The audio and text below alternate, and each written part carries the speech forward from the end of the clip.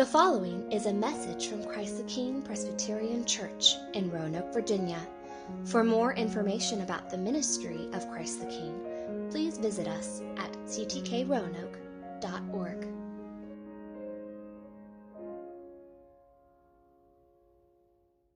Due to technical difficulties, the first couple of minutes of the sermon was cut off. It was mainly the reading of the passage, Romans 6, 1 through 14. Into girls and guys groups as teenagers to talk about sensitive topics and struggles. They wanted to divide us for obvious reasons. And early on, I think probably the first day we met, our leader, he laid down this challenge. He said, I challenge you guys to memorize chapter 6 of Romans, first 14 verses. And all I needed to hear was that it was a challenge. And so I was very competitive, and I said, okay, I'm going to do that. And I did.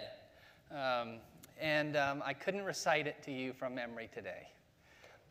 But this passage has remained very, very familiar to me throughout my life. It's played a significant role in shaping how I've sought to live as a follower of Jesus. And maybe that's the same for some of you as well. And you know, I think this would delight the Apostle Paul. You see, if you're at all familiar with the life of Paul, then you probably know that he wasn't always a follower of Jesus. Instead, he had rejected him vehemently early on, and he zealously persecuted those who were following him. In fact, in that well-known passage in Acts chapter 9, where we see Paul traveling on the road to Damascus, he was actually on his way to arrest and detain more Christians. But it was there instead that he had an unforeseen encounter with the risen Lord Jesus himself. And it was in the immediate aftermath of that overwhelming encounter that he understood for the first time something of the astounding grace of the Lord Jesus Christ for sinners, and that he himself was a sinner in need of that grace. And from that moment on, his life was never the same. All his former boasts and claims of piety, that he was a Benjamite, that he was a Hebrew of Hebrews, that he was a Pharisee, a keeper, a zealous keeper of the law, everything for Paul. From that moment on, he considered, as he tells the Philippians, in order that he might gain Christ and be found in him. His old identity and his former way of life had come to an end on that road. He was no longer Saul, the fierce persecutor of the people of God. Instead, he had become, as the late New Testament scholar F.F. Bruce used to call him, Paul, the apostle of the heart set free. And friends, it is the climactic, life-changing, identity-transforming effects of Paul's encounter with Jesus on the road to Damascus that we see animating, that we see saturating all of his New Testament letters, and certainly his letter to the Romans. In fact, in our study of Romans up to this point, we've already seen Paul carefully rehearsing the basic outline of the gospel of grace. And he's reminded us, for example, that we're all sinners, justly condemned by a righteous God and deserving of his judgment. And he's reminded us, too, that God, in the fullness of time, and in his infinite wisdom and love and grace, he put forth his own sinless Son as a propitiation, as an offering to bear our sin and shame, and on the cross to suffer the condemnation that we deserve so that we might be justified and reconciled to a righteous God. You know, he's also reminded us that God did all of this, every bit of it, as he says in Romans 5, while we were still sinners. Friends, did you hear that? the gospel of grace, the good news of the gospel that transformed the life of Paul. This gospel is about God reconciling us to himself through the blood of Jesus while we were still sinners, undeserving of his acquittal, and rightly deserving his wrath and condemnation. Last week, Paul put it this way at the end of the passage in Romans 5:20. He said, where sin increased, grace abounded all the more. In other words, for Paul, who had come to know the depths of his own sin, the gospel of the Lord Jesus heralded the triumph of grace over sin. No matter how deep and dark he found out his sin to be, Paul had come to understand that God's grace is sufficient to cover it. And of course, what we're talking about here right now is simply basic Christian teaching. I know, but it's astonishing, isn't it? Oh, amazing grace. How sweet the sound that saved a wretch like me. I once was lost, but now am found, was blind, but now I see. Brothers and sisters, the gospel of the Lord Jesus Christ is indeed a gospel of amazing grace. And yet, as a preacher of this gospel, Paul's message of the triumph of God's amazing, abounding grace, it could be grossly misunderstood. It could be taken to suggest that since God had abundantly poured out his grace while we were sinners, or that we should go on sinning, or perhaps we should even further increase our sinning, and so bask in the ever-abounding and triumphant grace of the Lord. In other words, his message could be seen as giving license to sin.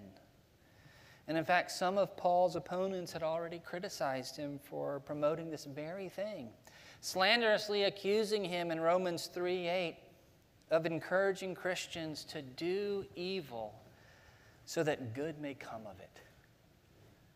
But for Paul, this was an absurd accusation. And at this point in the letter, he was ready to address it head on. And so we see him turn his attention at the beginning of chapter 6, and we see him ask a simple rhetorical question. What shall we say then? Are we to remain in sin so that grace may increase? Is this the way it's actually supposed to be? Does God's grace really imply some type of quid pro quo to the Christian life? As if we're to say to God, we'll keep up our end of the bargain, Lord, sinning as usual, and we'll trust you to keep doling out the grace in return. It'd be kind of like what W.H. Auden once said, I like committing crimes. God likes forgiving them. Really, the world is admirably arranged. Is this the way it's supposed to be? Paul seems to ask. But friends, I want you to notice that as quickly as Paul raises the question, we see him adamantly reject it, saying in verse 2, by no means. How can we who died to sin live in it? You see, for Paul, the very suggestion was an absurdity. And that's because he understood fundamentally that the Christian life begins with a dying to sin. In coming to Christ in repentance and faith, the believer's old life in Adam, to use the language of last week's passage, a life of slavery to sin, a life marked by shame and futility of self-effort, a life marked by condemnation, that life has come to an end. It's dead. And this is a point that Paul drives home repeatedly throughout this passage. Our old self was crucified. Crucified, he says in verse 6. We've died, and we're now dead to sin, he says in verses 7 and 11. We've been brought from death to life, he says in verse 13. You see, in these verses, Paul personifies sin as a wicked ruler over a wicked realm whose power over us has been broken in the dying we've experienced in coming to Christ. As Paul says in verse 14, his, that is, sin's dominion over us is no more. We've left his tyrannical realm, and we've been delivered, as Paul says in Colossians 1, from the domain of darkness and transferred to the kingdom of the Lord's beloved Son. And friends, the clear implication of this deliverance is, as Michael Bird Riley puts it, we as Christians cannot reside in sin land when the government posts our obituaries in its local newspaper. Now, while this death and deliverance is indeed truly good news for the believer, it does raise an important question for us.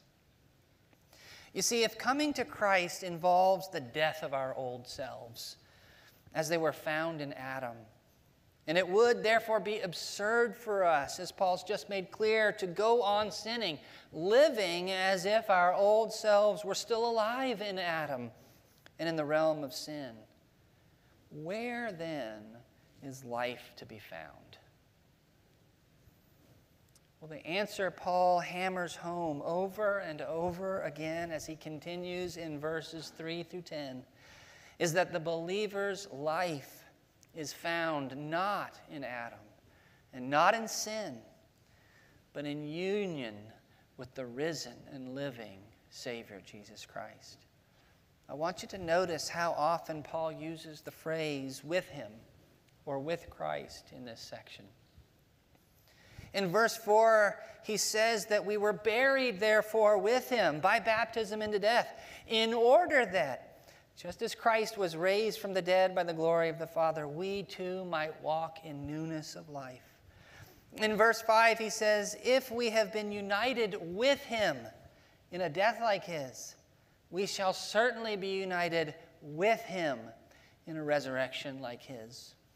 In verse 6, he says, we know that our old self was crucified with him in order that the body of sin might be brought to nothing, so that we would no longer be enslaved to sin. And in verse 8, he says, now if we have died with Christ, we believe that we also will live with him. Now, we don't have time this morning to unpack the richness of all of what Paul says in these verses, but I think it's particularly significant that Paul begins by drawing our attention in verse 4 to our baptisms. Notice again what he says there. He says that we were buried, therefore, with him by baptism into death, in order that just as Christ was raised from the dead by the glory of the Father, we too might walk in newness of life. So what's the point here? Why does he bring baptism up? Well, you see, for Paul, baptism was a picture of the share we have as believers in the death, burial, and resurrection of the Lord Jesus Christ. He saw it as a fitting image of the union we have with Christ in all of these things by faith through the work of the Holy Spirit. And this is why our own confession refers to baptism as a visible sign and seal of the Holy Spirit's invisible work of engrafting us into Christ. But you know, Paul's point here in drawing our attention to our baptisms isn't mainly to give us a sort of mini theology of baptism. Instead, I think he's simply inviting us to trace the trajectory of the Christian life through it, and to reflect on the significance of this trajectory in relation to how we are to live now as those united to Christ. Are we to continue in sin so that grace might abound? No, Paul says. You've been baptized. Don't you remember? You've been united to him in his death and burial. And what's more, you're a participant, even now, in his resurrection. Brothers and sisters, your baptism is meant to be a reminder of these things to you. You see, there's a beautiful and empowering and reassuring progression to the Christian life pictured in baptism that Paul desperately wants his readers and you and me to hear. Yes, Christ died to sin once for all, as he says in verse 10. And by faith, we've participated in that death. The old man is dead, and there's no going back. But Christ was also raised by the power of the Spirit. And by faith union with Christ, we too have the hope of not only one day being clothed in immortality when the Lord returns in glory, but we also have the present assurance that we live even now in him and by the power of his vivifying and life-transforming Spirit. John Stott puts it this way. He says, life is resurrection anticipated. Resurrection is life consummated. Friends, the Apostle Paul understood this. He was so captivated by it that he could say in Galatians 2:20, I have been crucified with Christ. And it is no longer I who live, but Christ lives in me. And similarly, he could say in 2 Corinthians 5:17, so then, if anyone is in Christ, he is a new creation. What is old has passed away. Look, what is new has come. Brothers and sisters, as those who have put their faith in the Lord Jesus and been united to him, we are, as N.T. Wright has said, resurrection people. And we stand on resurrection ground. And yet we need to be careful here, don't we? I think if we're honest, we'd all admit that it doesn't always feel like we're resurrection people, standing on resurrection ground. After all, as Christians, we still are tempted to sin. And in our weakness, we oftentimes give in to these temptations to our shame. And it feels like the old man is still alive and kicking. And we're still living in that old sinful realm. No, we need to be careful not to misunderstand Paul's point here and get, as Michael Bird puts it, too triumphalistic or overcook our union with Christ as if we're already glorified, as if we already have the whole package, as if our pews are thrones in the New Jerusalem. No. You see, Paul understood that because we still live for the moment in time and space and with mortal bodies, there's a daily battle for us to fight against indwelling sin. And this is why at the end of this passage in verses 11 through 14, we see him shift gears a bit and give prohibitions and commands that are meant to govern our ongoing life as followers of Jesus. And so we hear him say things like, let not sin reign, therefore, in your mortal body. Don't present your members to sin as instruments for unrighteousness. Instead, present yourselves to God as those who have been brought from death to life, and your members to God as instruments for righteousness. And Paul's use of the word instruments here, I think, is significant. You see, it's a word that generally means weapons. It's the word hopla. We get the word hoplite if you know anything about ancient Greek warfare. And in fact, it's translated like weapons in places like Romans 13 and 2 Corinthians 6. And so Paul's point here is to remind us that by virtue of our union with Christ, we've been enlisted in the Lord's army.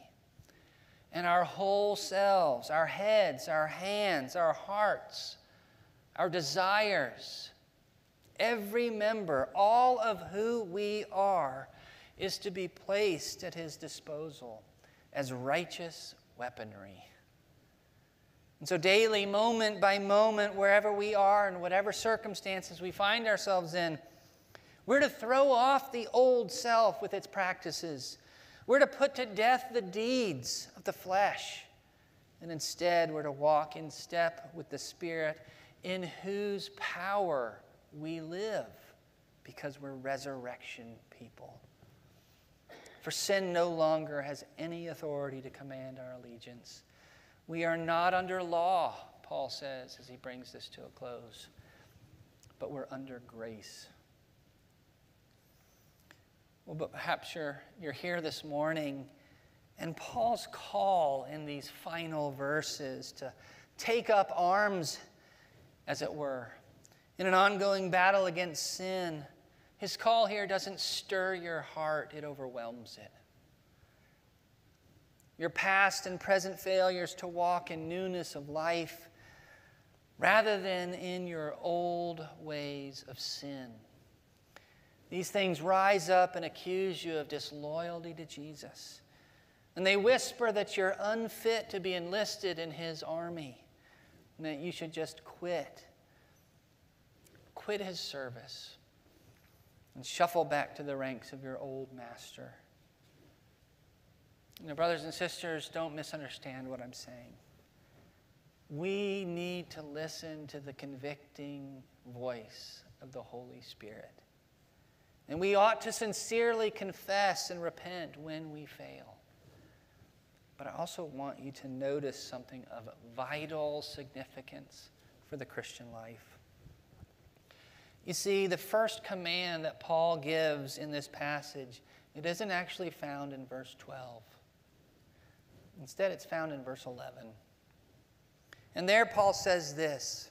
He says, so you too, consider yourselves dead to sin, but alive to God in Christ Jesus. Did you catch that? He tells us first, before he gives any other command or prohibition, consider yourselves dead to sin, but alive to God in Christ Jesus. In other words, he tells us in our ongoing battle against indwelling sin, first and foremost, to remember who we are by virtue, not of our own effort, but by virtue of the Lord's grace. That we are even now, despite our seeming frailty, really and truly united to the risen and living Lord by the power of the Spirit. Brothers and sisters, this is the starting point for living the Christian life. And this is where we draw power to block the ever-present slings and arrows of the enemy. You see, Paul's not calling us in these final verses, as I've said many, many times before, to some sort of sola bootstrappa Christianity. No. Our obedience and our faithfulness, it doesn't begin and it doesn't flow from our own efforts. It begins and flows from our faith in what God in Christ has done for us. Consider yourselves, first and foremost, dead to sin and alive to God. And I love how John Stott captures what Paul says here. When he says, this consideration, this isn't screwing up our faith to believe what we do not believe. We're not to pretend that our old nature has died when we know perfectly well it hasn't. Instead, we are to realize and remember that our former self did die with Christ, thus putting an end to its career. We are to consider what in fact we are, namely dead to sin and alive to God like Christ. Friends, once we grasp this, that our old life has ended, with the score settled, the debt paid, and the law satisfied, we shall want nothing more to do with it. Well, probably my favorite hymn is one written by Mary James in the late 19th century, All for Jesus. Sometimes we sing it here. It's the hymn of both the college and seminary of our denomination, and both of which I attended. And so it's got a special place in my heart. I can still hear and see the organist, Dr. Freiberg, pulling out all the stops as he slowed down the final stanza with all of those Covenant students singing it at the top of their lungs. And really, all of its lyrics, All for Jesus, all of the lyrics, they resonate with this passage. But I'd like us to close by reading just the final 2 verses. Listen to what they say. Since mine eyes were fixed on Jesus, I've lost sight of all beside. So enchained my spirit's vision, looking at the crucified. Oh, what wonder, how amazing. Jesus, glorious King of kings, deigns to call me his beloved. Lets me rest beneath his wings. Let's pray. Almighty God, we bow in amazement at your love, your kindness to sinners. Amazing grace you have bestowed on us. Father, we ask that you, by your Spirit, will remind us daily of who we are. That we were dead, but we have been made alive. That we are united to the risen and living King Jesus. And Lord, we ask that you will empower us to walk in faithfulness and walk in step with the Spirit. We pray all this in the name of Jesus. Amen.